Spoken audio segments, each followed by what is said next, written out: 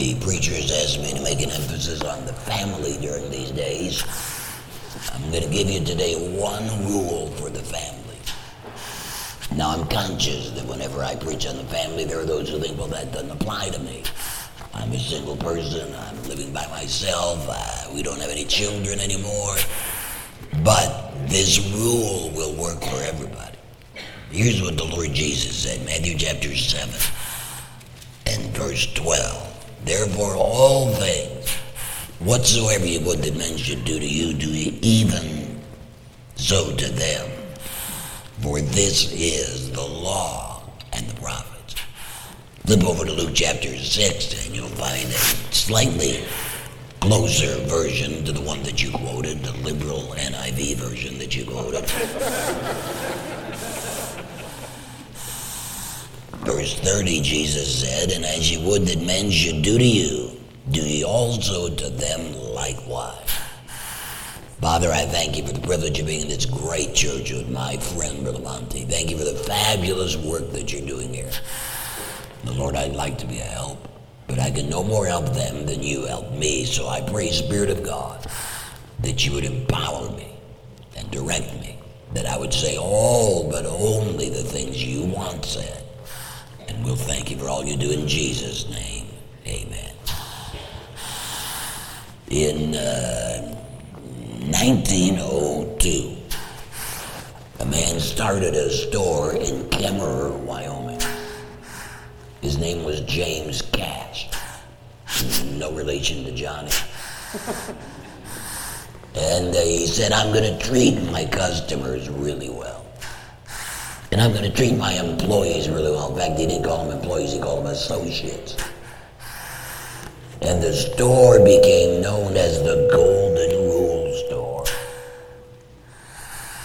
James Cash. Well, he was James Cash Penny. J.C. Penny. And the store he started has traveled around the world and is still in existence today. Sears is gone. Kmart's gone, thank God. I always said Walmart is of God and Kmart is of the devil. That was just my own theological position. But J.C. Penny is still around. Now I'm intrigued by what the Lord Jesus said. He said, all things whatsoever you would that men should do to you, do even so to them. For this is the law and the prophets. I want you to think about the reach of the Golden Rule. The reach of the Golden Rule. All of the law. Many of you think we ought to obey the Ten Commandments. Think we ought to do that? How many of you could quote the Ten Commandments? Well, you're in a heap of trouble. You just obligated yourself to something you don't even know what it is. But there are more than 10 commandments in the Bible.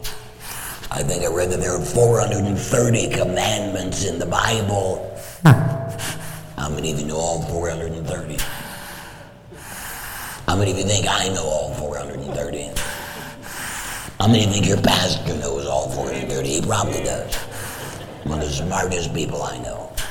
If I was someone who wants to be a millionaire, I'd want him as one of my lifelines. Except in popular culture, he wouldn't do so well, neither would I.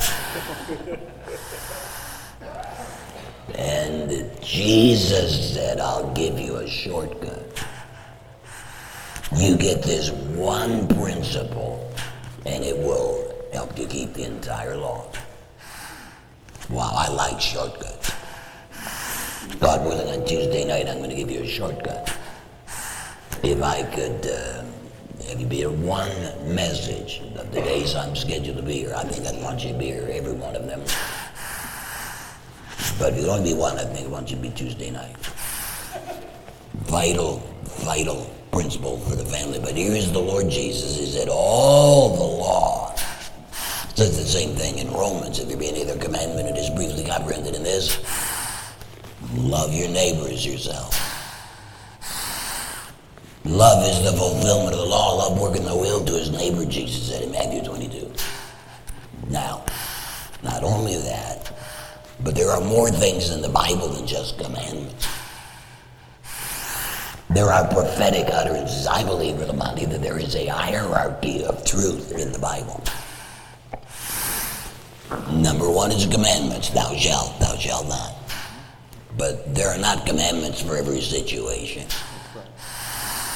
There is no commandment that says help little old ladies across the street. But there are Bible principles.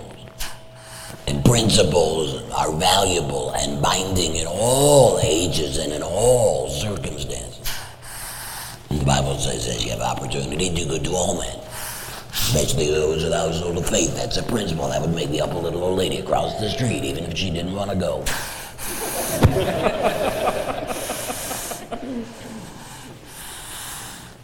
And, for example, the Bible says, thou wilt keep him in perfect peace whose mind is stayed on thee because he trusted in thee. Now, that's not a command, but it's a principle. If you're having trouble, if you're having turmoil, if you're disturbed, if you're upset, the likelihood is you're not thinking about God enough. Get your mind off your troubles on the Lord. That's a principle. Now, let's just settle it real early here. That none of us love our neighbors as we love ourselves.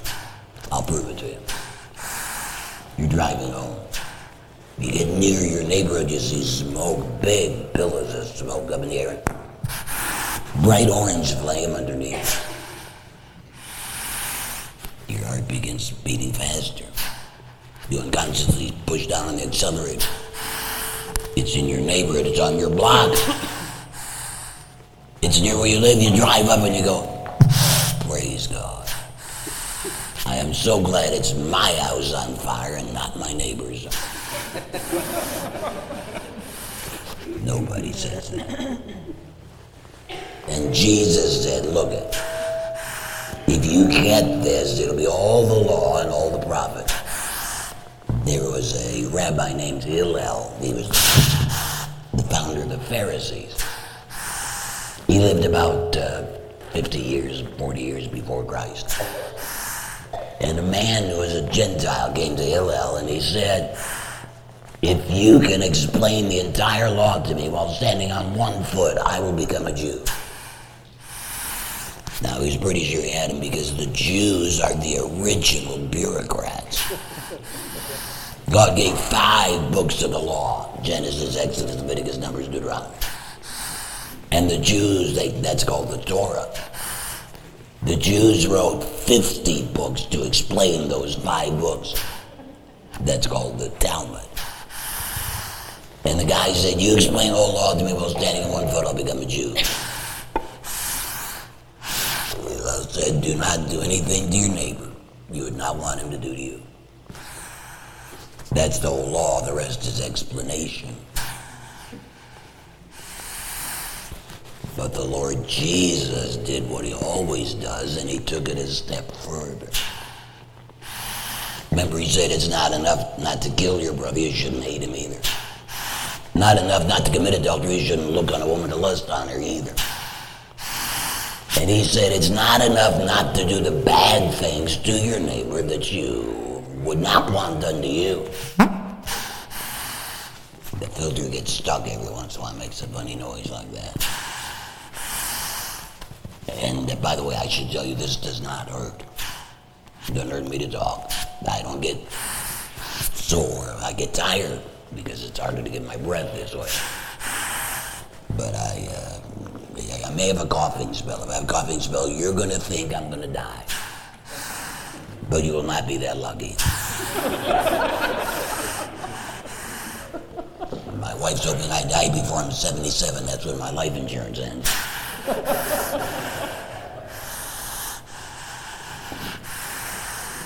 And the Lord Jesus said, I want you to think what you would want done to you and do it to others. The reach of the golden rule, all the laws, all the Bible principles. But notice the requirements of the golden rule. What am I going to have to do if I'm going to obey the golden rule? Number one, I would suggest that it requires us to be aware. I cannot treat my neighbor like I would want to be treated if I were in their position, if I don't know them. If I don't know what they like, what they dislike. I pastored First Baptist Church of Bridgeport for 44 years. Every once in a while I'd have a big staff meeting, all the staff together at one time. We did it early in the morning. That's the only time we could get everybody together. And one of the first times I did it, I bought a bunch of biscuits from McDonald's. There are no Chick-fil-A's in our area. I live in a poor, benighted part of the world. 45 minutes from a Costco, hour from a Chick-fil-A. Well, now there's one in Flint, 30 minutes from a Chick-fil-A. But they need the gospel too. I went around the room and I said to everybody, tell me one thing you're excited about and one thing you're praying for. Everybody did that. When it got all done, I went and I said, you tell me what she's praying for. You tell me what he's excited about. And the general answer was, Then if they had it right, I let them get a biscuit. If they didn't, I made them wait till the biscuits were cold. See, most of us go through life with blinders on. We are focused on our lives, our situation, our families, or we're vaguely aware of others. But we're not really aware. The Bible says, look not every man on his own things, but every man also on the things of others. Why? One reason we take prayer requests.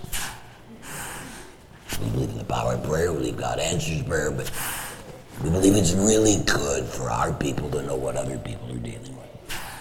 What their burdens are, what their struggles are. Requires me to be aware. I have to know what's going on with other people. Number two, it requires me to be alienated. The Apostle Paul said, neither count I my life dear unto myself. Wow. It is popular today. Your church has not done this, and I'm glad. To have a church develop a target audience. Rick Warren at Saddleback Sam, he was the model that they were trying to reach. Interestingly, almost everybody targets young, upwardly mobile professionals. Now the Bible gives us the target. The target is the world. The target is every creature. Amen.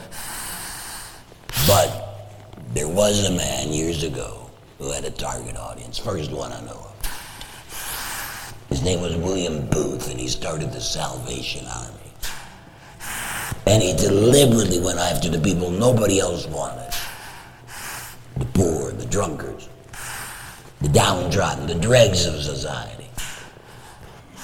William Booth had done that for years, and his eyes began to have trouble. He went to the doctor, and it was the responsibility of one of William Booth's sons to say to him, Dad, the doctor says not only are your eyes not going to get better, they're going to get worse.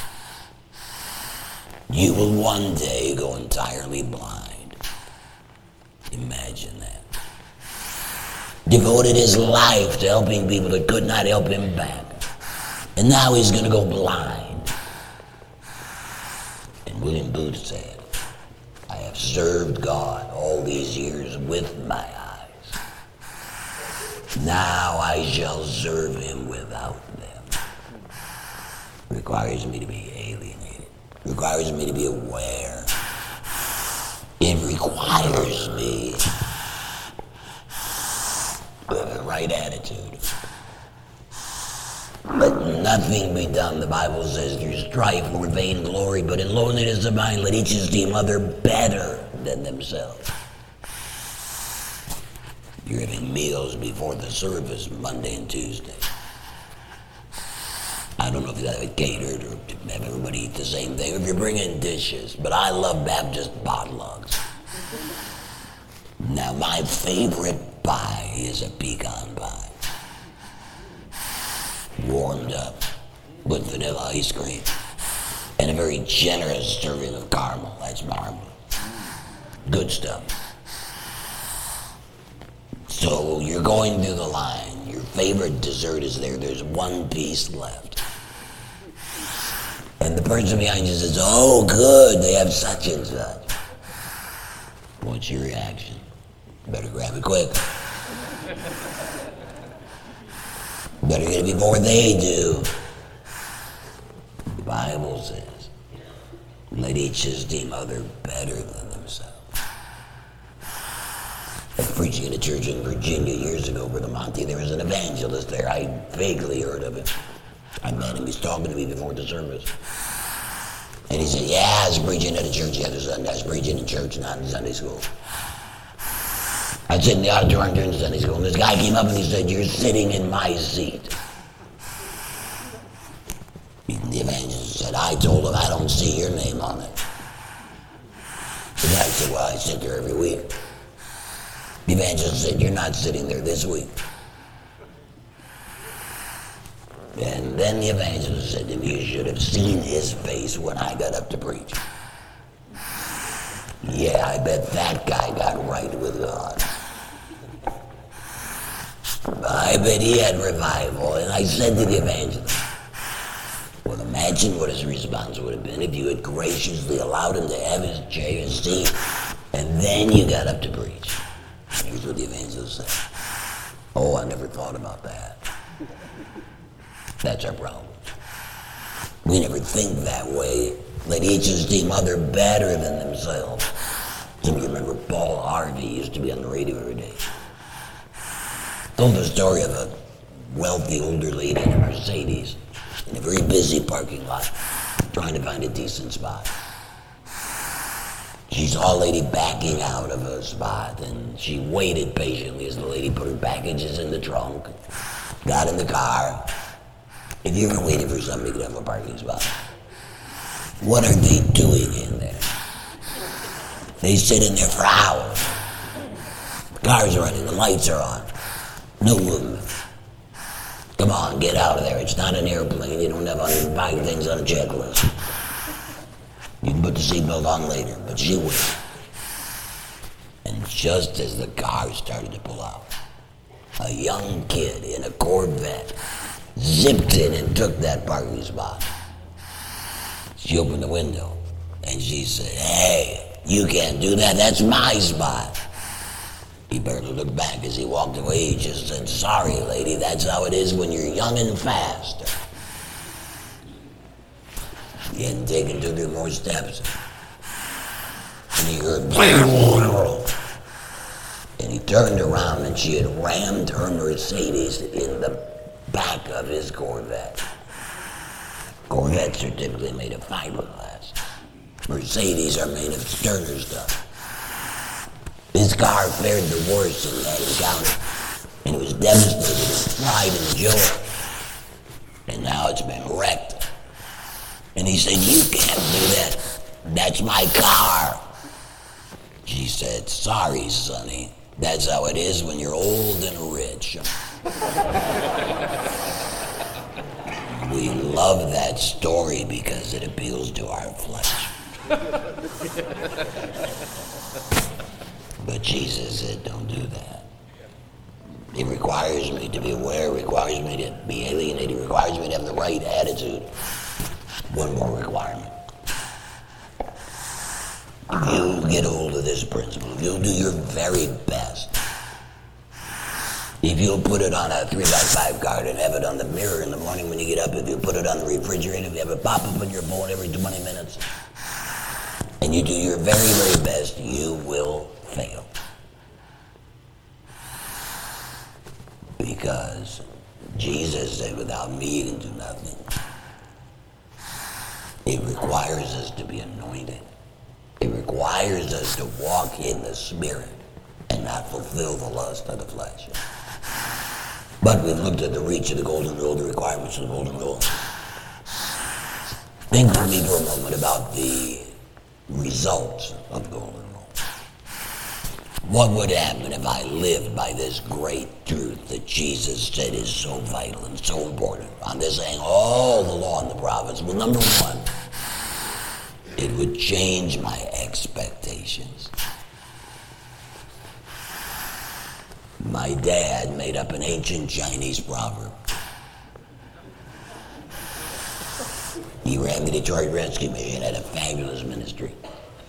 Got him out of debt, money in the bank, brand new building, clinic, ladies ministry, camp ministry, radio ministry. He left to go into evangelism.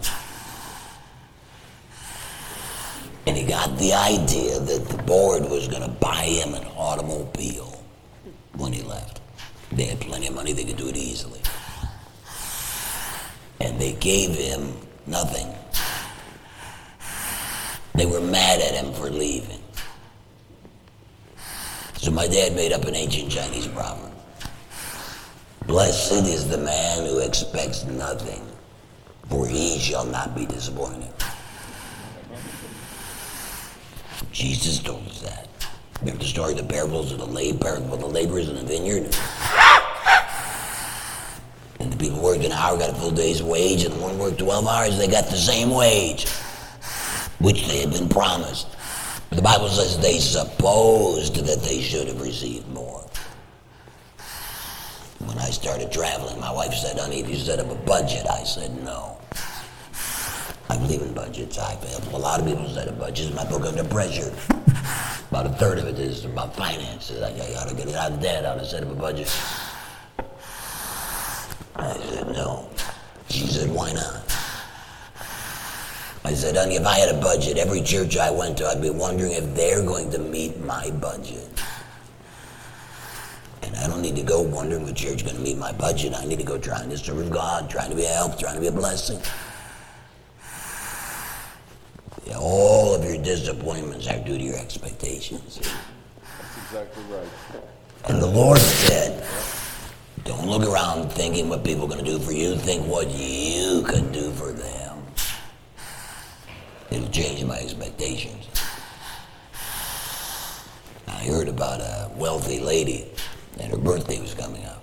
She said to her husband, you didn't do very well last year.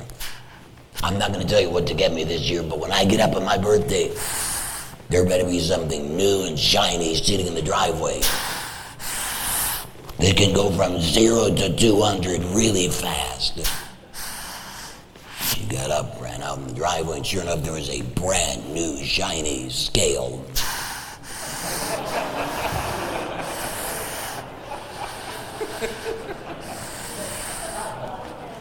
It'll change my expectations.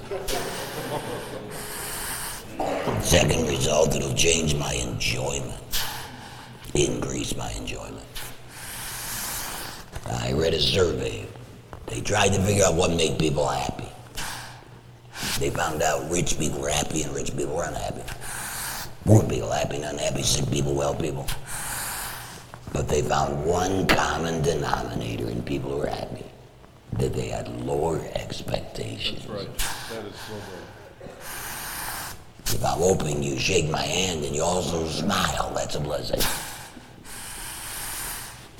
If I'm expecting $1 and you give me $5, that's a blessing. I'm expecting 50 and you give me 40, I'm upset. It'll increase my enjoyment. I knew a preacher one time. His church was very good to him, and you ought to be good to your preacher. Then one year, for some event, they gave him a book. Now, that wasn't what they normally done. It was the book he wanted. They'd gone to some trouble to get it. And he opened the book and said, well, there's something in here, isn't there? You people are more generous than that. And he flipped through the pages. He didn't find anything. He picked the book up by its covers and held it upside down and shook it out, and nothing came out. Embarrassing. Because he had a higher expectation and he couldn't have enjoyment. It'll increase my enjoyment. It'll change my expectations. It will eliminate enmity, envy. And then finally, it'll make me a better example. 1963, John F. Kennedy stood outside the entrance to the University of Alabama. It called in federal troops to require that segregated school to integrate. And John F. Kennedy said, the heart of the question is, are we going to treat our fellow man as we would want to be treated? I have a nephew who's been to your church with my brother-in-law, Dr. Doug Jackson, Clint. Clint has Down syndrome. He's a great kid. He's a lot of fun. Clint ushers at his church. That's the ministry. And if you don't put him in the offering, he stands there and holds the plate and looks at you. Amen. A lady was singing a solo one time, and the introduction was rather long, and she hadn't started to sing, and Clint thought she ought to be singing, and he said out loud, sing it, Hot Lips.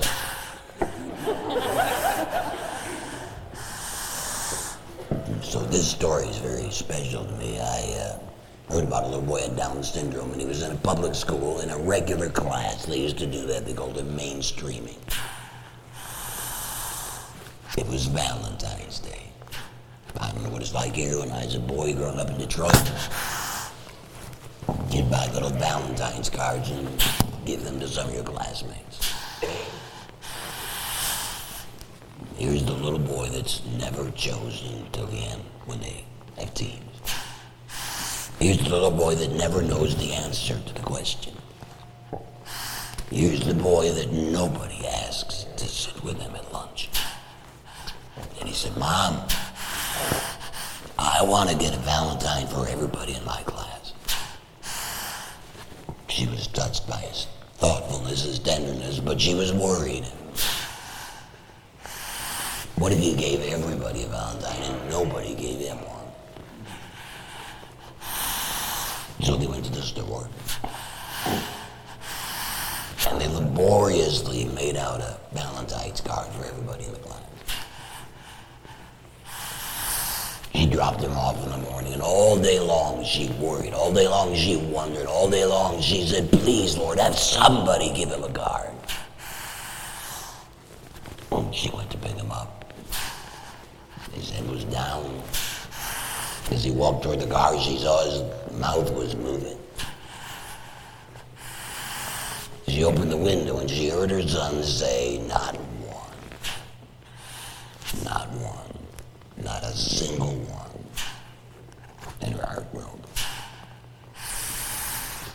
This sweet boy wanted to remember everybody in his class, and not one of them thought of him. He said it again. Not one. Not one, not a single one. He didn't seem upset. He didn't seem unhappy. He got in the car, said, not one, Mom. Yeah, we got a leak, I'll fix it later. But I'll have a great ministry to junior high boys.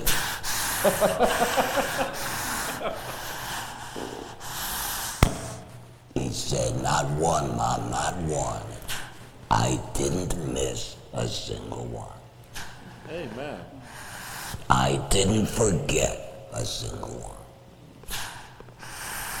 May I say, that Down syndrome boy understood and lived the golden rule better than I do.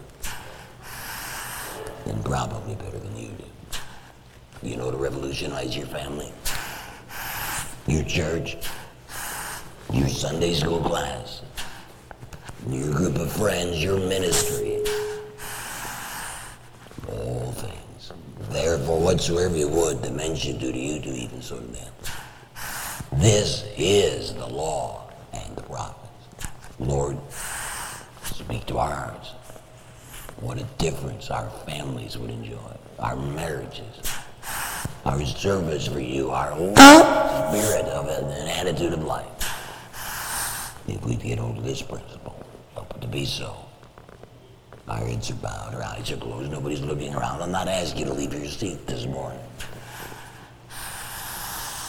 But I wonder who would say, Brother Willett, I'm God's child, heaven is my home, I'd go to heaven if I died right now, not because I deserve it, but because I believed in the Lord Jesus. But I need to apply whatever word today. Pray for me. If you say that, would you hold your hand up high? God bless you. Lord, thank you for these many hands. Help, I pray, our lives to be different because of what you've told us from your word today. In Jesus' name, amen.